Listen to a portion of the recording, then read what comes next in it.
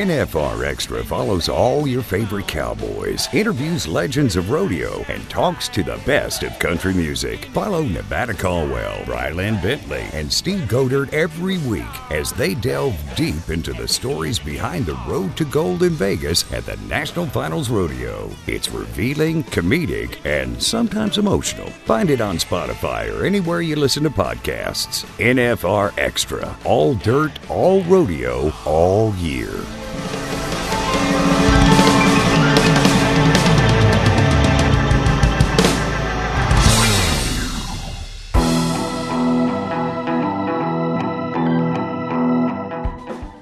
NFR Extra, episode 66. As we count down the Wrangler NFR's road to Arlington, we are blessed to have two special guests that play a significant role in bringing the Wrangler National Finals Rodeo together. President and General Manager of the Cowboy Channel, Jeff Metters, and PRCA Rodeo announcer, Andy Seiler, join NFR Extra.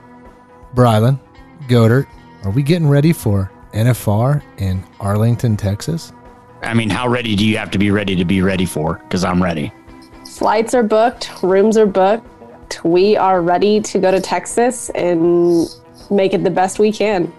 Just so you know, it is a 24-hour drive from Montana down to Fort Worth. And it's kind of cool, dude. It's like the Christmas calendar countdown for like what, you know, the little whatever where you pull up the deal, the date, and it's got a candy cane or a Christmas deal. That's what it's like every day. It's like, oh, we're doing this. No, it makes sense. I'm really excited just to watch some rodeo and, you know, obviously National Finals Rodeo, right? Like kind of the best of the best. And with the conversations, obviously, we have on here with Mr. Metters and Andy Seiler, we get to touch on some of that stuff. But the more I look at this stadium, start to understand the layout and what's getting ready to happen with competition-wise, and this is going to be unique. But up next, Ryland Bentley's Rodeo News of the Week.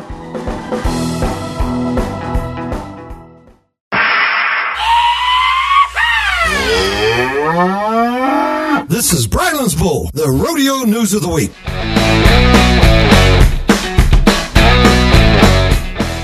PRCA Stat of the Week. 2003, the last time two native Australian cowboys qualified for the same Wrangler National Finals Rodeo, saddle bronc rider Glenn O'Neill and Scott Johnston.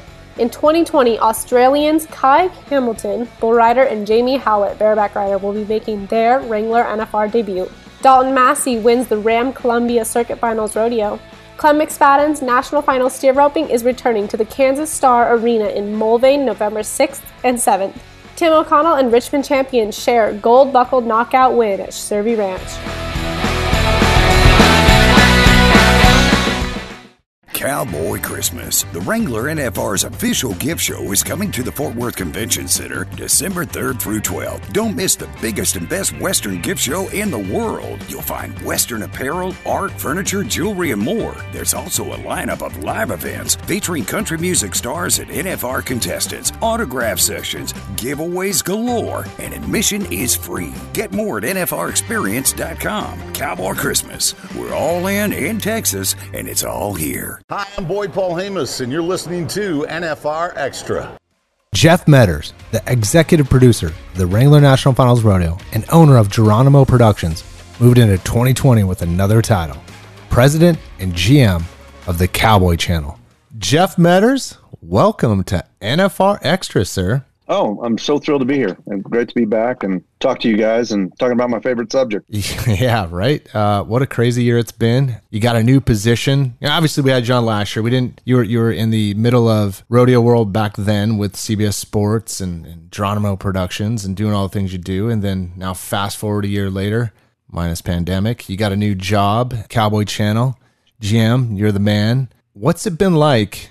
Number one, with the new job, and then, well, I'm sure it was like a month, 2 months later, boom, we're in COVID. So walk us through your experience of your new job and this crazy year we've been a part of. Well, I started in January coming down with Patrick at the Cowboy Channel and just kind of consulted really January and February. And I took the full-time job March 1st. And so then like 2 weeks later, Houston pulls the plug and, you know, the entire world goes sideways. It all happened actually on my birthday. It was kind of funny. My wife was down in Fort Worth, and everything came unwound on my birthday. And the next day, we're sitting at Papacitos, and we're having fajitas, and ESPN's on. And ESPN, the big headline is March 12th, the day sports died. So I was like, yeah, what a great birthday. They at least waited till the next day to cancel the Masters. So, but I think for me, it started. What do we do? And we came up with 40 nights of NFR, which became 60 nights of NFR. And then and the ratings on it were fantastic at the Cowboy Channel. And that led into, by that time, Cave Creek it kicked open the chutes. And what it began there was really kind of putting together a rodeo puzzle every week. You were banking on those big rodeos, the Calgary, Cheyenne, Salinas, all that. But those big destination rodeos didn't happen. And so we wound up televising rodeos that maybe, in a normal year would not have seen the light of day. But as you guys know, I was talking to Trevor Brazil, and I was like, is this year count as a world championship? Is this a year you just kind of put an asterisk in there and say, it was COVID and this happened? And Trevor pointed out to me that really, with the exception of the American, this may be the purest rodeo year ever. Because whether you went to Weatherford, Texas, or Gammon, Oklahoma, or pick a spot in Montana, everybody needed the money. So they're all showing up there. So it's not like the normal year where you're blowing in and you got 3 or 4 guys you got to contend with and beat. The best in pro rodeo is showing up at every small rodeo, and the fight is on. And so what was kind of cool at the Cowboy Channel is most of those rodeos made our air, because we're also just like them. They wanted money. We wanted content. So we wound up doing so many rodeos that would never make the air, but it was loaded with big names. But it was complicated. It was really tricky. It's like I don't feel like I've ever gotten out from behind the 8 ball. And what I'm going to spend the next 30 days doing is blocking out the major events in 2021 that we think are going to happen, so we can kind of get ahead on the planning. But what COVID did was it took out the major rodeos, and it put us on a track to where we had to figure out exactly what was going to go on our air, and we still wound up putting a ton of rodeo content on there. We've had to innovate, right? Like, your back is against the wall, and sometimes it seems like you go back to World War II and all the things that were innovated during that time, because, Hitler was marching and he wasn't going to stop, and he was going to take over the world. And we had to innovate to survive, right? Like, it's just the human trait that we have.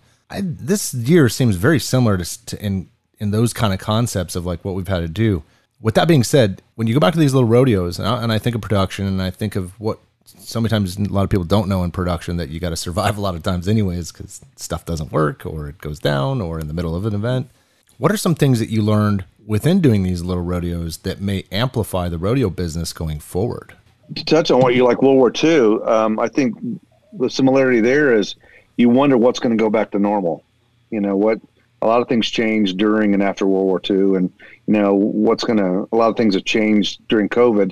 What's the new normal going to be? So, and I think as you get into those smaller rodeos, really you got, the Cowboy Channel philosophy is, to roll a truck in and do like an NFL game. It's just not possible. That's a huge amount of money and a huge expense. And the guys that do the in-house, from Lisa Bailey to Piranha, to all these guys, they do a great job, and they've worked with us.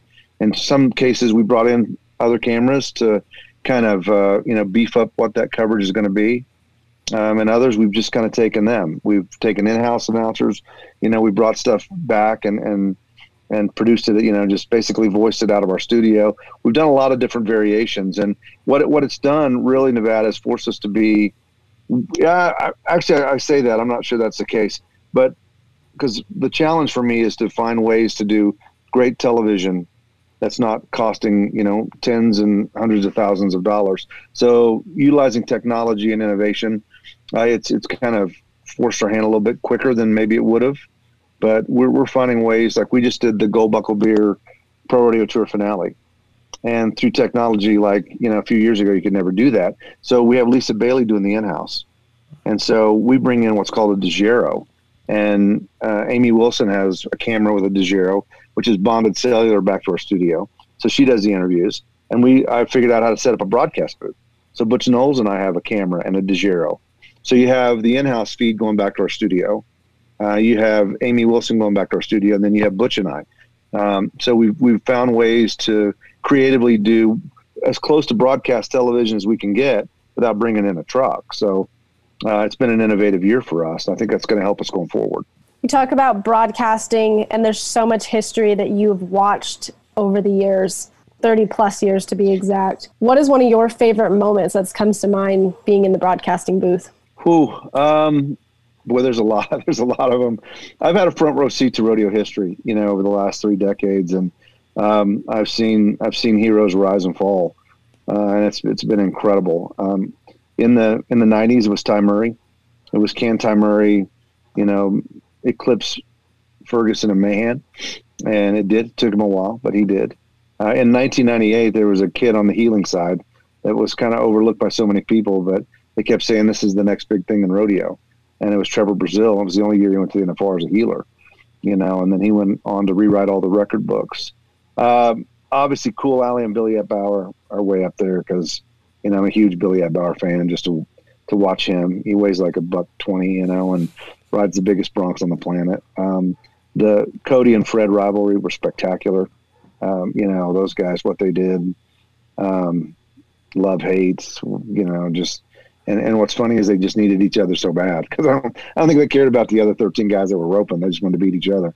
Right. And that was fantastic. What Sage Kimzey's done has been groundbreaking and totally different. To win 6 in a row and a chance to win 7, that's been spectacular. But there's so many Cowboys that you just it's fun to kind of go back and look and see what happened in the 90s and the early 2000s and to where we are now. A lot of great Cowboys and a lot of great history.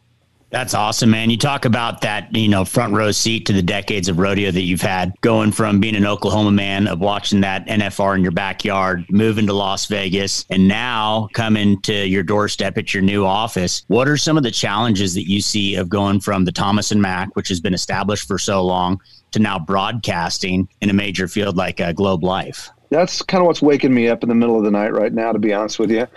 We did a full-on scout Tuesday of this week. My tech manager that's been the guy that puts it all together in Las Vegas. He was doing Bellator, that MMA stuff, and so he was pretty much in a bubble for about 6 weeks and couldn't get there. And the World Series is getting ready to start, so they're getting ready to shut the whole building down where you can't get in. I volunteered to I probably should just stay there through the whole World Series, and take notes and do things, but they wouldn't let me do that. But we got a chance this week to look at it, and because it's 2 different timed event boxes, and I don't know if you guys have seen the latest schematic. They actually put the Thomas and Mack in the middle there, so you can see the size difference. So it's a much grander scale. On the plus side, it's a modern building, so there's a lot of really cool, innovative stuff there. There's a lot of cable drops and things down that line. But the bottom line is, Thomas and Mack for us is automatic. We show up with, we know what the game plan is. We know what the pitfalls are. We almost missed round 1 last year. Remind me to tell you that story. But we have the setup down. And now we're kind of starting from scratch. So it's going to be a little more complicated. I think how the rodeo is going to run is going to have some hiccups and have some issues because it's uncharted territory for them and it's uncharted territory for us. So we're just going to try to hopefully resolve any problems or issues that we think we're going to have ahead of time and hope that we haven't overlooked anything when the lights come up on round 1. That's a lot of spinning saucers. Let's hit the pause button for a quick break. And when we return, Metters talks about taking the Cowboy Channel to the next level and what to expect for the 2020 Wrangler NFR broadcast in Las Vegas. Do you need a dose of social, a dash of insider info? Then the National Finals Rodeo Social Network is set up just for you. Get updates, insight, unique content, and much more on Facebook, Twitter, Instagram, and Snapchat. You can find us at Las Vegas NFR. And be sure to use hashtag Wrangler NFR on your posts and tweets. There's something for all rodeo fans. This is the NFR. This is Vegas. Hi, I'm Louis Messina, and you listen to NFR Extra. We're back with Jeff Metters from the Cowboy Channel. Metters' expertise expands beyond the rodeo world and into cutting and reining as he worked as the host of the AQHA TV show America's Horse. What emotionally has been going through you as someone like yourself who's able to do this so well, talking about your history, being, going from Oklahoma, Vegas, growing up in this entire industry, your career has it's almost been kind of the linear part of how NFR has grown, right, and been successful. What are you thinking about the story that could be told here? Not just in Vegas, but NFR, the story of when we can go back to LA and Texas way back, but that's way lost. But the Oklahoma to Vegas and now to Texas, and then obviously back to Vegas, there's going to be a story to tell. I mean, you've been feeling that a little bit? Yeah, a little bit. You know, when I growing up in Oklahoma, that was always what we did come December. It was nice to be able to drive a couple hours to Oklahoma City and be able to go to the NFR. And we'd do that. You know, I'd see 2 or 3, go rounds a year as a kid growing up. And those were the Heston days, and you got the Heston buckle, and, that was all really cool. And the move to Vegas was fantastic. You guys, we worked with you guys on the 30-year anniversary in Las Vegas.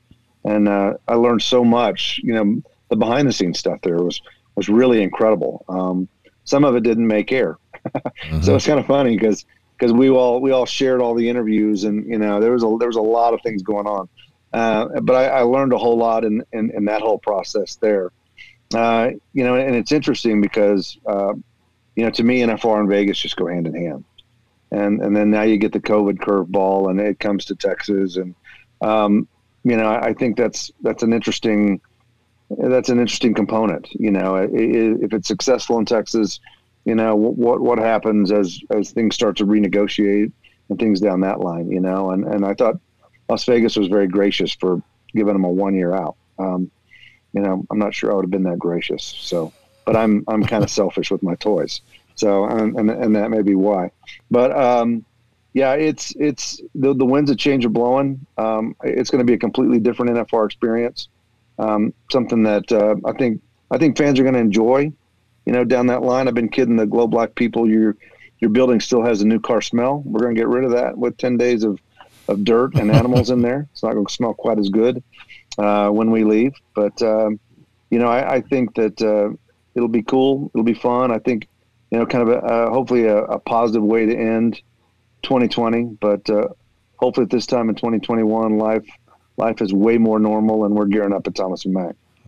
Ain't that the truth? So have you, is there any documentaries that you've done, like little ones, big, long ones? Is there anything that kind of sets in your heart, minus this NFR stuff, that you've put everything, all of Metters into? I mean, is there something that sticks out to your mind?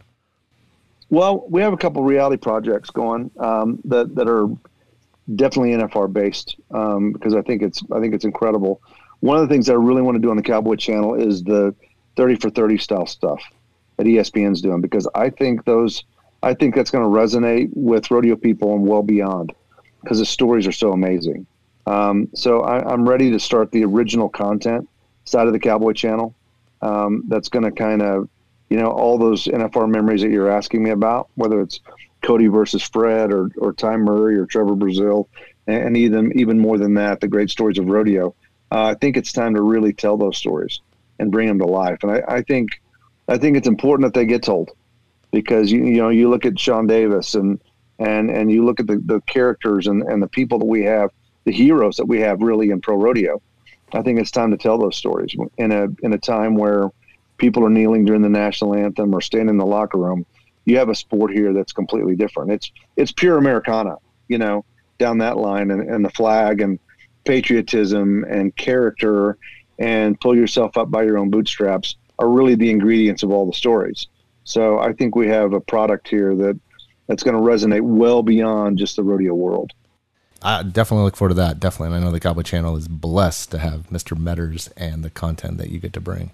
No, thank you. I am blessed to be there. It's been an amazing experience. Patrick Gotch is pretty incredible. His vision is off the charts. And I was talking to him this morning. I came there in January, curious, maybe a little bit skeptical, and I realize right now the Cowboy Channel is going to become the ESPN of the cowboy world. We're going to expand well beyond rodeo.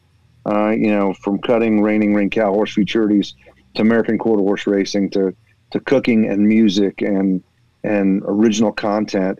We're going to be the ESPN of the Western world. If you have even the most remote interest in something in the West, we're going to have something for you. And it is an opportunity that I haven't seen in my lifetime.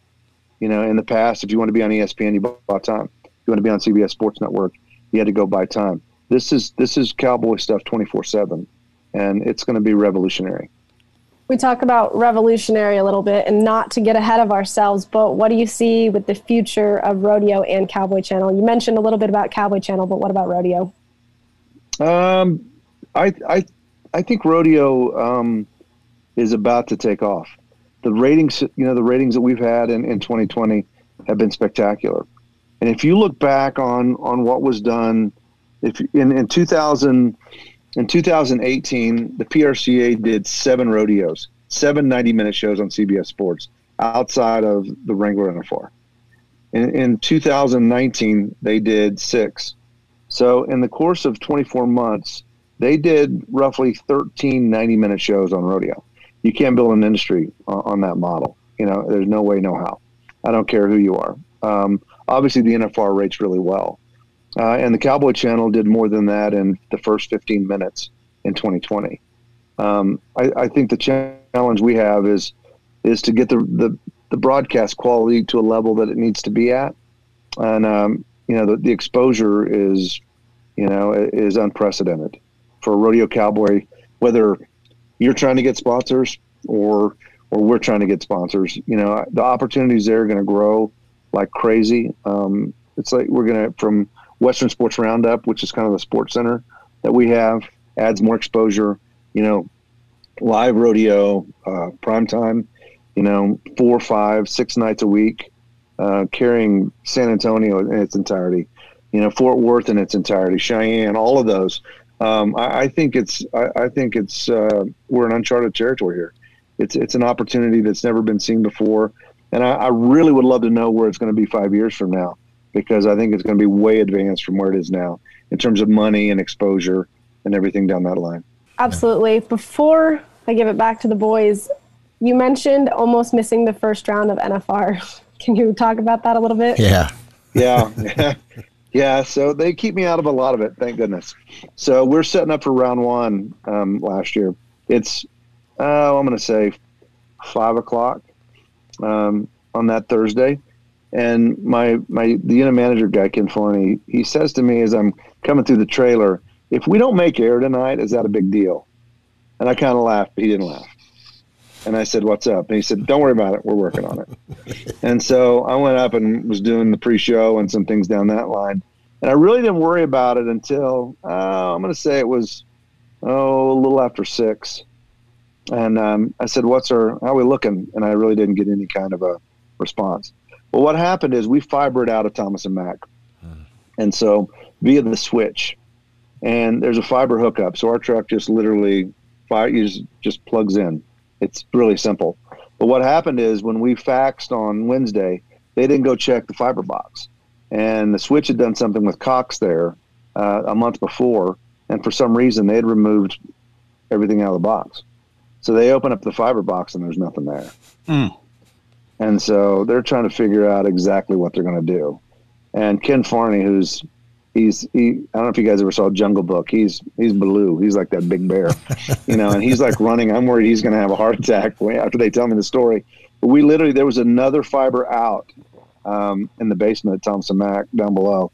And they ran that cable down there, and literally just minutes before we had to go on the air, they plugged it in and got a signal and got it out of there. Solved the problem the next day, but really close to round 1 being a big problem. Oh, man. You're always facing pandemic problems. Like yeah. That was a precursor to 2020. That was just giving me a hint of what was to come in 2020 right there. So, yeah. Well, Jeff, this was fantastic, man. The one thing I do want to ask real quick, and not to get ahead of ourselves, but 2021, right? Vegas, man, what are the things you're thinking about? Knowing now you have all these tools. You got Patrick, who's got your back, that wants to allow you to run. What are some things that maybe you're thinking about that you get to utilize? Obviously, you're going to cover the event and you're going to kill that like you always do, but you got access to all kinds of stuff in Vegas now. I mean, if you go back to that whole Sports Center mentality, like when a Super Bowl comes, what are you thinking about from a broadcast side? Yeah, there's going to be a lot. It's going to be a lot of coverage. It's way expanded. I'm used to worrying about a pre-show and the NFR. I'm used to worrying about that window. But now, really, it's just kind of wall to wall in terms of what we're doing. He's all about the technology. When we come back to Thomas and Mack, it'll be Sky Cam and Ghost Cam and 360 Cam. And the 360 takes so long to render, we can't really use it in the show. But, you know, when you're talking about a mark out where, you know, the horse jumps out and you got rider right setting his feet, to be able to go like NBC see it, go all the way around to the other side and say, oh, the left foot was low. You know, it takes so long to render, but in the pre-show and the post-show, those things are going to be really valuable tools to have. We're going to look at every form of new technology to, you know, enhance the coverage of the NFR, and we're going to pursue it aggressively. Well, Jeff, seriously, thank you for coming on, doing some amazing stuff, man. I'm looking forward to seeing what you got going on for the NFR this year, and obviously for the future with Cowboy Channel. Yeah, we really appreciate you taking the time to come on. Oh, I loved it. Thanks for thinking of me. Thank you. Thank you, guys. See you, Jeff.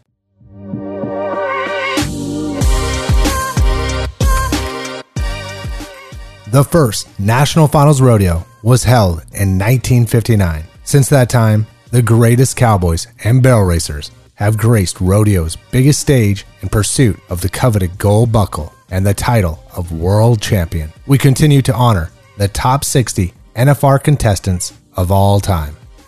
Hailing from Billings, Montana, Dan Mortensen is one of rodeo's most accomplished cowboys. Dan qualified for the National Finals Rodeo 16 times, his first coming in 1990 when he was the PRCA Rookie of the Year. During his career, he went on to win 6 Saddle Bronc Riding World Championships, tied with the legendary Casey Tibbs for the event record. He also claimed the All-Around World Championship in 1997. During his final World Championship season of 2003, Mortensen became the first roughstock cowboy in PRCA history to surpass $2 million in career earnings. Sports Illustrated named him number 2 on the list of Montana's greatest sports figures of the 20th century.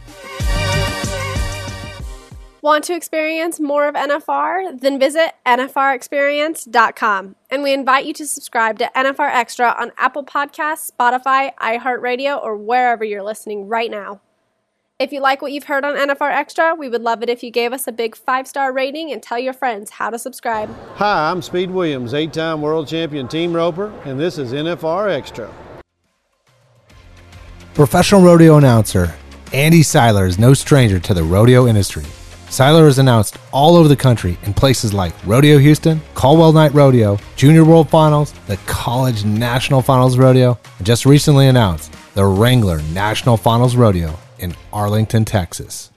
Mr. Andy Seiler, welcome to NFR Extra. Thank you. I appreciate you guys having me on.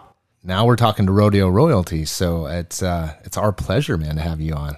I don't know about the royalty part. That's just a little bit of pandering, but there's some exciting times here in the Seiler household, that's for sure. So before we get ahead of the, why we're calling you rodeo royalty, man, we've had a lot of people on the show, and clearly this is kind of a shticked question that we ask now, is that during interesting times, crazy times, and we've all had to innovate.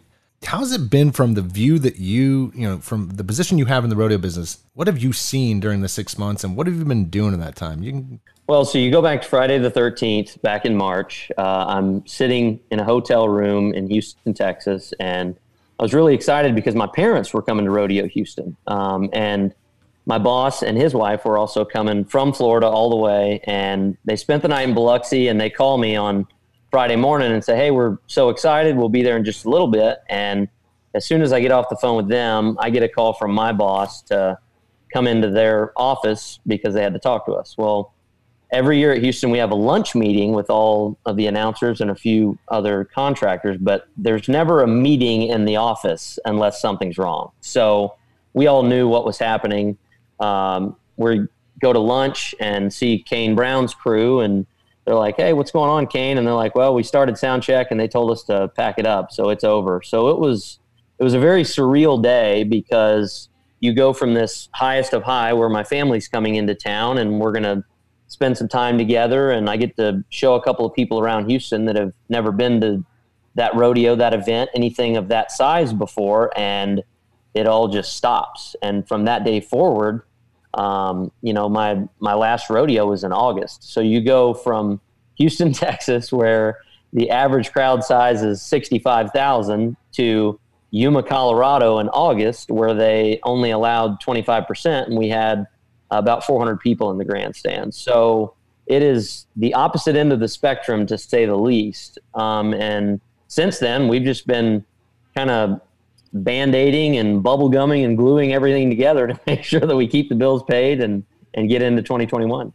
your rodeo schedule clearly changed. Were there new things that you did go cover that you probably didn't or wouldn't have in the past? Or how did that go as far as like your schedule goes through the whole summer? Honestly, my schedule was pretty much canceled. But the one thing that we did that was pretty neat for the college national finals, they canceled it, but we did a Zoom television show for that. And it was pretty neat because there were a bunch of old highlights from the 90s and 2000s because they were celebrating 20 years in Casper. So they had some old footage, and they were announcing the promise that college rodeo is going to stay in Casper for, I think it's 5 or 7 more years, but they extended that contract. So that was something that was new and different. But yeah, I mean, outside of that one rodeo in Yuma, Colorado, my whole schedule was squashed. So let's rip off the Band-Aid and talk about the patch and the Band-Aid of what your summer was. Because you have, I mean, you said already the College National Finals rodeo, you had Houston. I know you've got quite a few other big shows and a very extensive rodeo schedule throughout the summer. The Band-Aid, Andy Seiler, you've been hustling, baby. You got a brand new house. You got a wife and 2 young kids. Talk about what you've been doing to support your family. No, I mean, Steve, there were definitely some very emotional times, and I'll try not to get emotional talking about it, but it's one of those things where we made a decision when that happened that we knew some more dominoes were going to fall. Like, you don't cancel Rodeo Houston and think that, well, everything else is just going to come right back. So my wife and I just made the decision that, hey, we're going to do anything and everything that we can to make sure that we provide for our kids and provide for our family and do what's best. So at the same time that Houston was canceling, my family farms peanuts. So my dad's harvesting peanuts and he needed some help with a truck driver. And I also work for a horse feed company here in Ocala. So I got to spend a lot more time with my feed dealerships. I drove a semi for my dad, hauling peanuts all over the Southeast. So I've got some truck driver stories. I don't know if all of them are Zoom ready or not, but let's just say instead of sleeping in nice hotel rooms at rodeos, I spent many a night sleeping in the cab of a 99 International. And it's a humbling experience, to say the least. With regards to the NFR, you know, obviously the thing with Boyd, you've worked extensively with Boyd and he's helped you out tremendously. But 2 years ago, you kind of got the false alarm phone call of, you know, hey, can you be in Vegas? And that was something that was left on the table. No, in 2018, Sean Davis called me and said, hey, you know, I've got your name on my short list and I would like you to be one of the guys that announces the NFR. And I kept that voicemail. I still have it on my phone. I'm never going to delete it because, you know, Sean's a legend. You know, I mean, he's a Hall of Famer and with all due respect to anyone that came before and after, I mean, he made the NFR what it is today as far as the production goes. And, you know, I met him at the college finals and Boyd introduced me to him. And so I kind of had my hopes up in 2018 that maybe it would happen that year, and it didn't.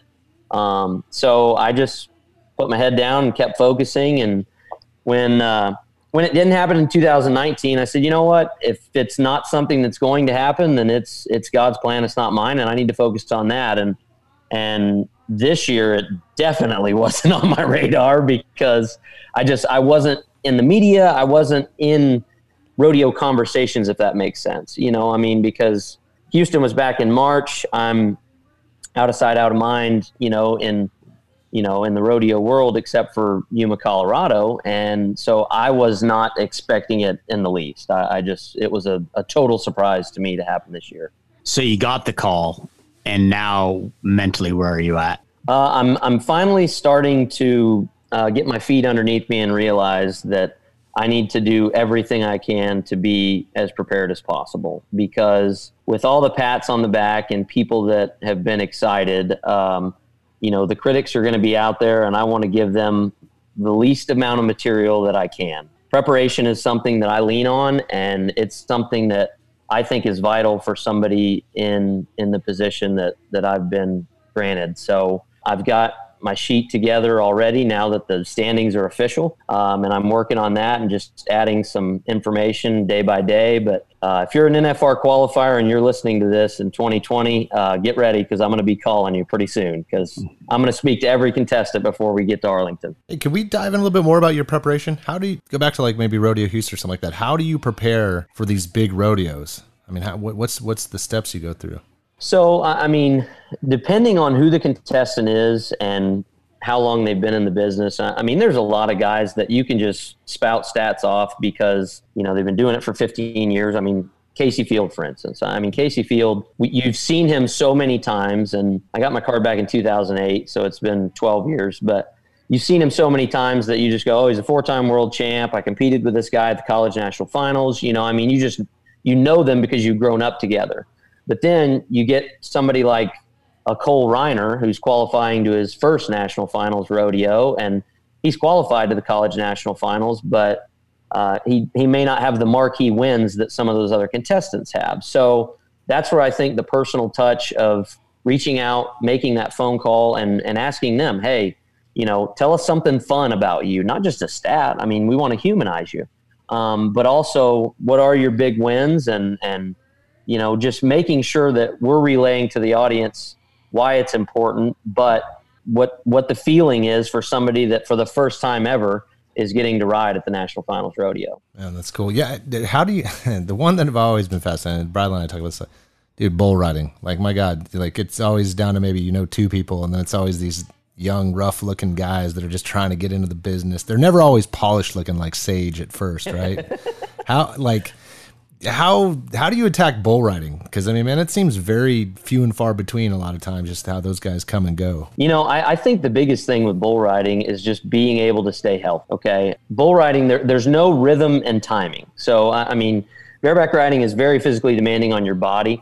But you know, if on a Tuesday you draw a bull that spins to the left, you may have a bull on Friday or Saturday that jumps straight up in the air. I mean, there's no, hey, I have to get a spurring rhythm or some sort of motion to grab timing and get in a rhythm. I mean, bulls more often than not are more out of line than horses are. I mean, not all of them are patterned as well. And so to me, it's a game of attrition. And I think when you look at guys like Sage and their ability to stay healthy for a length of time like he has, I mean, my favorite stat about Sage Kimzey is the fact that he's going to his 7th NFR, and he's trying to win his 7th world title. Now, he's trying to catch Donnie Gay, and I know that's the number that he's got in his mind, but even Donnie didn't win 8, 9 in a row, you know? So, I mean, if you look at any sport, you know, Speed and Rich back in the day, back in the 90s and the early 2000s, they won 8 in a row. But there's not many other sports, I don't care what the sport is, where you can say, we have an athlete that won 9 world titles back to, I mean, just knock them all up. He's perfect. And that's the one thing that I think is going to be in everyone's mind, because Sage has ridden so well that he usually comes in with a $70,000, $80,000, $100,000 lead. Well, this year he leads a rookie by $3,000, Kai Hamilton. And that's a tight race, and Sage has got some time off. So all these miles he's been traveling in the past, he's going to be the healthiest he's ever been, but it's going to be maybe one of the hardest battles he's had to fight to keep that title in 2020. It's going to be fun to watch. Before we dive into more of this year's competition, let's go to break. Want to relive the best NFR moments from the last 35 years? We've got you covered at NFRexperience.com. Check out the NFR History tab at the newly redesigned website for a walk, or should we say a gallop, down memory lane. You'll find images, recaps, and videos from the greatest moments from the last 35 years in Las Vegas, from Ty Murray to Trevor Brazile, Louis Field to Casey, Charmaine James to Mary Berger, Fred Whitfield to Joe Beaver, and everything in between. You'll find it here. There's something for all rodeo fans. Check it out at the newly redesigned NFRexperience.com. This is NFR. This is Vegas. Howdy, I'm Bob Tallman, and this is NFR Extra. Andy Seidler is here on NFR Extra. Seidler has been called an up-and-coming voice for professional rodeo by legendary pro rodeo announcer Boyd Paul Hemus. And then we talk about Stetson, right, who is qualified in 2 events this year, the saddle bronc and the bull riding, and Tuff Cooper, who will be battling for the all-around title. Casey Fields and Timmy O'Connell will both be riding this year in the bareback riding. What are some of your forecasts for this competition in the Globe Life Stadium? All right, you left a lot of meat on the bone there, Brylan, so we got to get right to that. So the all-around race is intriguing to me because Tuff's going to qualify in 2 events, steer open and tie-down open, but one of those will already be done before he gets to Arlington. So he will only have one leg to stand on once he gets to Arlington. So Stetson can focus on a number and go, okay, I've got to beat him with 2 events versus his 1 because the Steer Open's already out of the way. That race is pretty tight, but again, I think it'll go back to Stetson staying healthy. You know, I mean, we haven't seen somebody in 2 rough stock events since Ty Murray. So for him to come in and, you know, try to ride bulls and broncs, if he can stay healthy versus 20 head of the best bucking stock that rodeo has to offer, you know, no offense to Ty. I mean, there were some great bulls and horses when he did 3 events at the National Finals Rodeo, but it's going to be very, very difficult for Stetson to stay totally healthy for 20 days. But if he can do that, I think it's his title not only to defend, but his to lose. Bareback riding to me is going to be really interesting. And sorry to step on you there, but I just think Tim's in a spot where Tim's mad that he didn't win it in 2019. But I think Casey Fields still has something to prove. So Casey's last title came in 2014. So 6 years ago was the last time he won a gold buckle, but he won 4 of them in a row. And if I know Casey like I think I do, he's going to be just as pissed off as Tim is to try and prove to everybody that, hey, I'm not an old man and I've still got something left in the bag.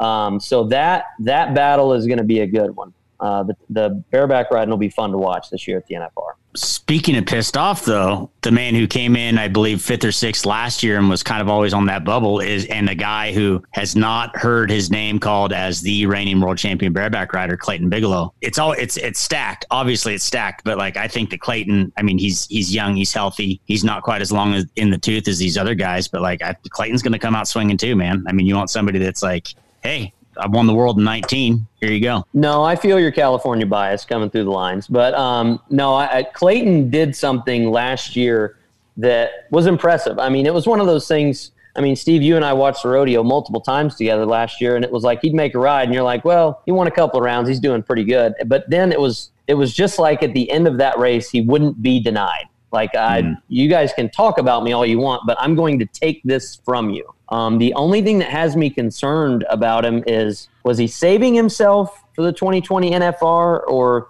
did he have some issues? I haven't found that out yet. So that's the only thing that I'm wondering about with Clayton. I mean, he's proven he can do it, so there's no question about that. It's just, was he trying to get healthy and just preparing for what's coming, or did he have some issues during a shortened season where he didn't go as much as some of the other guys? That's the question that we have yet to answer with Clayton Bigelow. What about this Shad Mayfield kid?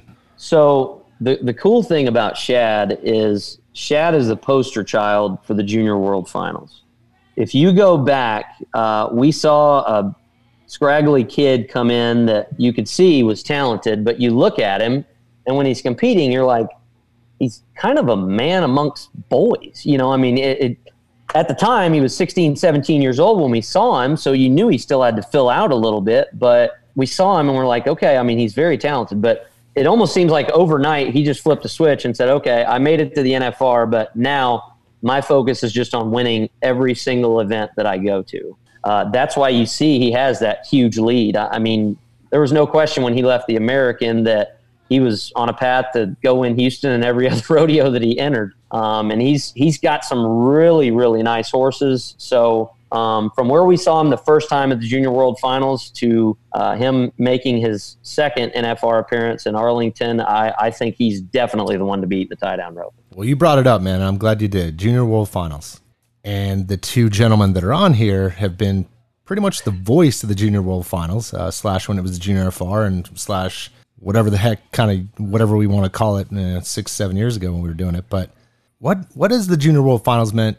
Well, we'll talk about Steve. He's going to chime in here. But like for you, Andy, I mean, being a part of that and seeing what you see. And now, like I said, you're rodeo royalty. You've seen some young cats and moving up. And how has it been, man, being a part of that and seeing what you're seeing, talking about guys like Shad Mayfield and stuff like that?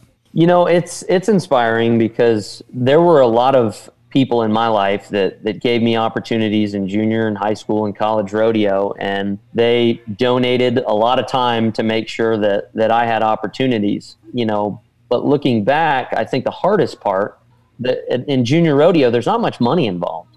And at times it's hard for families to go, okay, I can spend my money and buy a baseball, a glove, and a bat, and I can be $500 invested, and we're going to travel, but we don't need a trailer.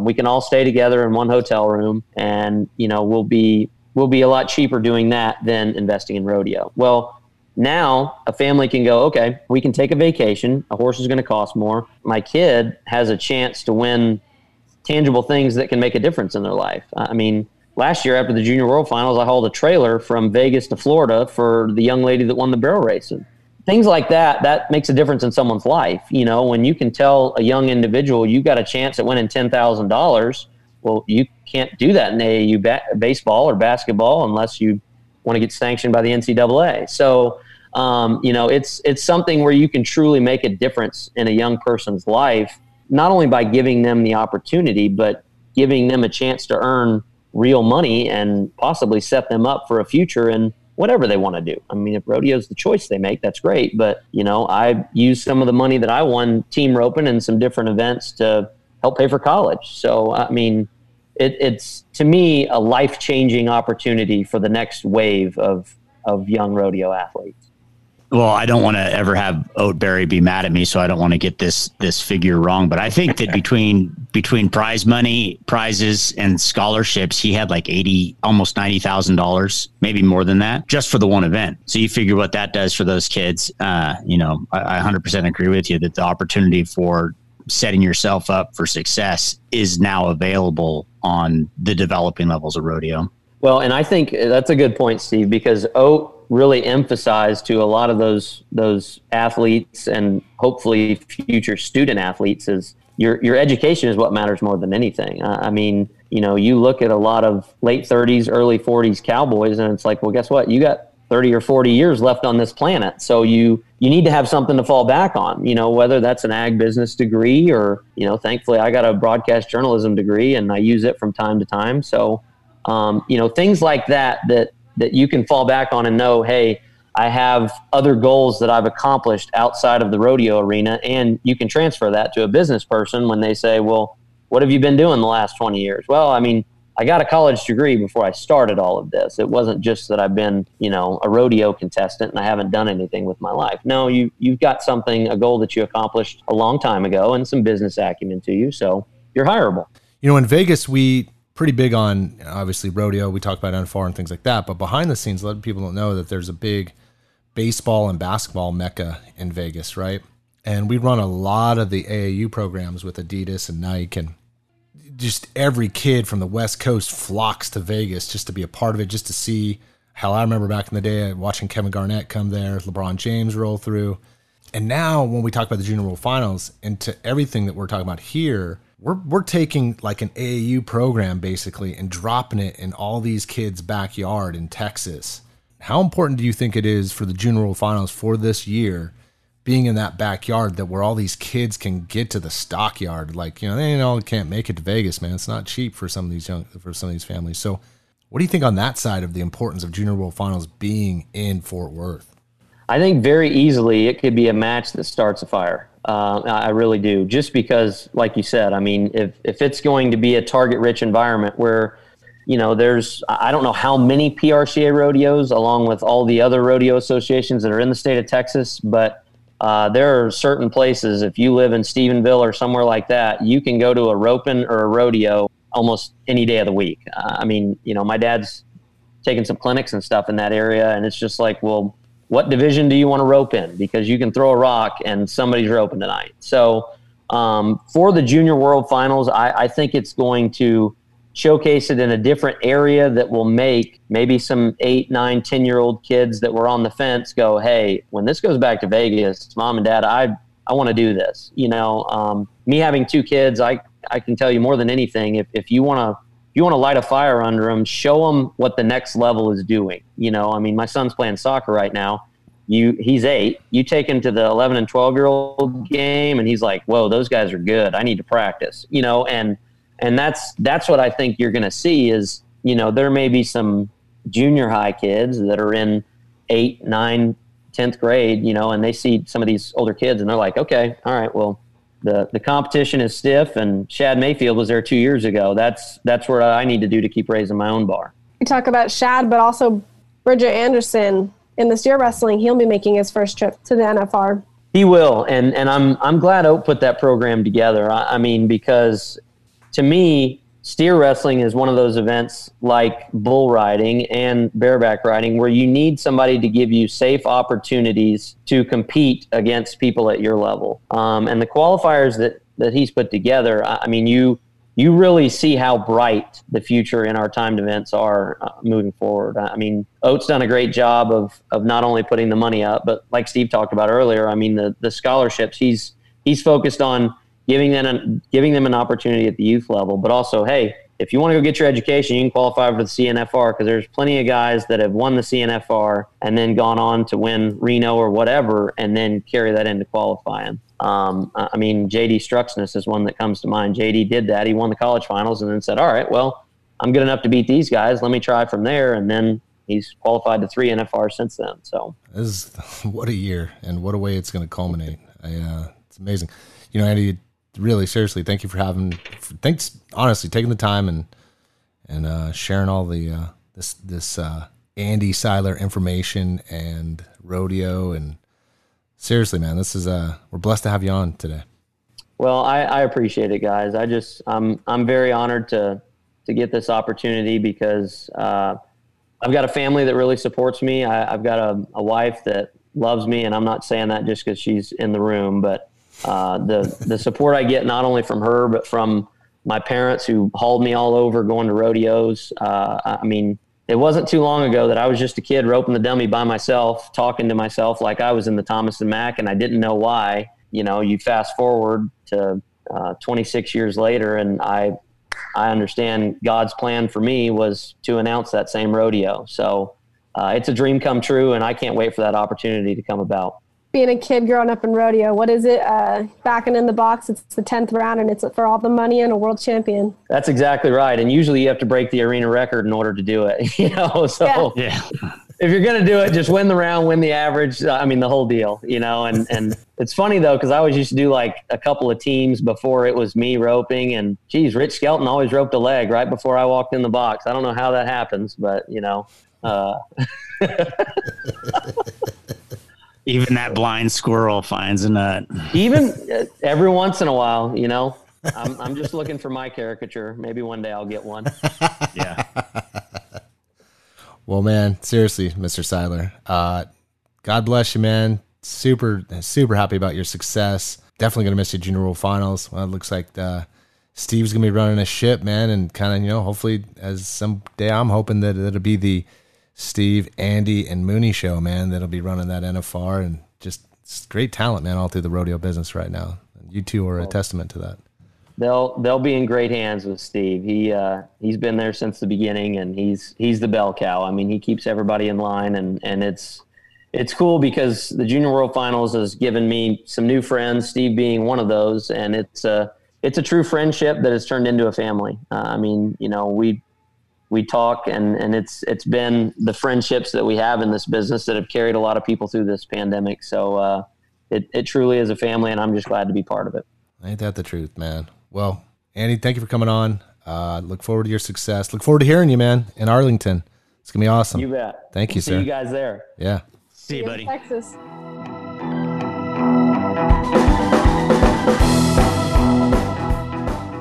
We want to thank Jeff Metters and Andy Seiler for visiting NFR Extra. Want to experience more of the NFR? Then visit nfrexperience.com. And we invite you to subscribe to NFR Extra on Apple Podcasts, Spotify, Google Podcasts, Stitcher, iHeartRadio, or wherever you're listening right now. If you like what you've been hearing on NFR Extra, we would love it if you gave us a 5-star rating and tell your friends how to subscribe. NFR Extra. All dirt. All rodeo. All year.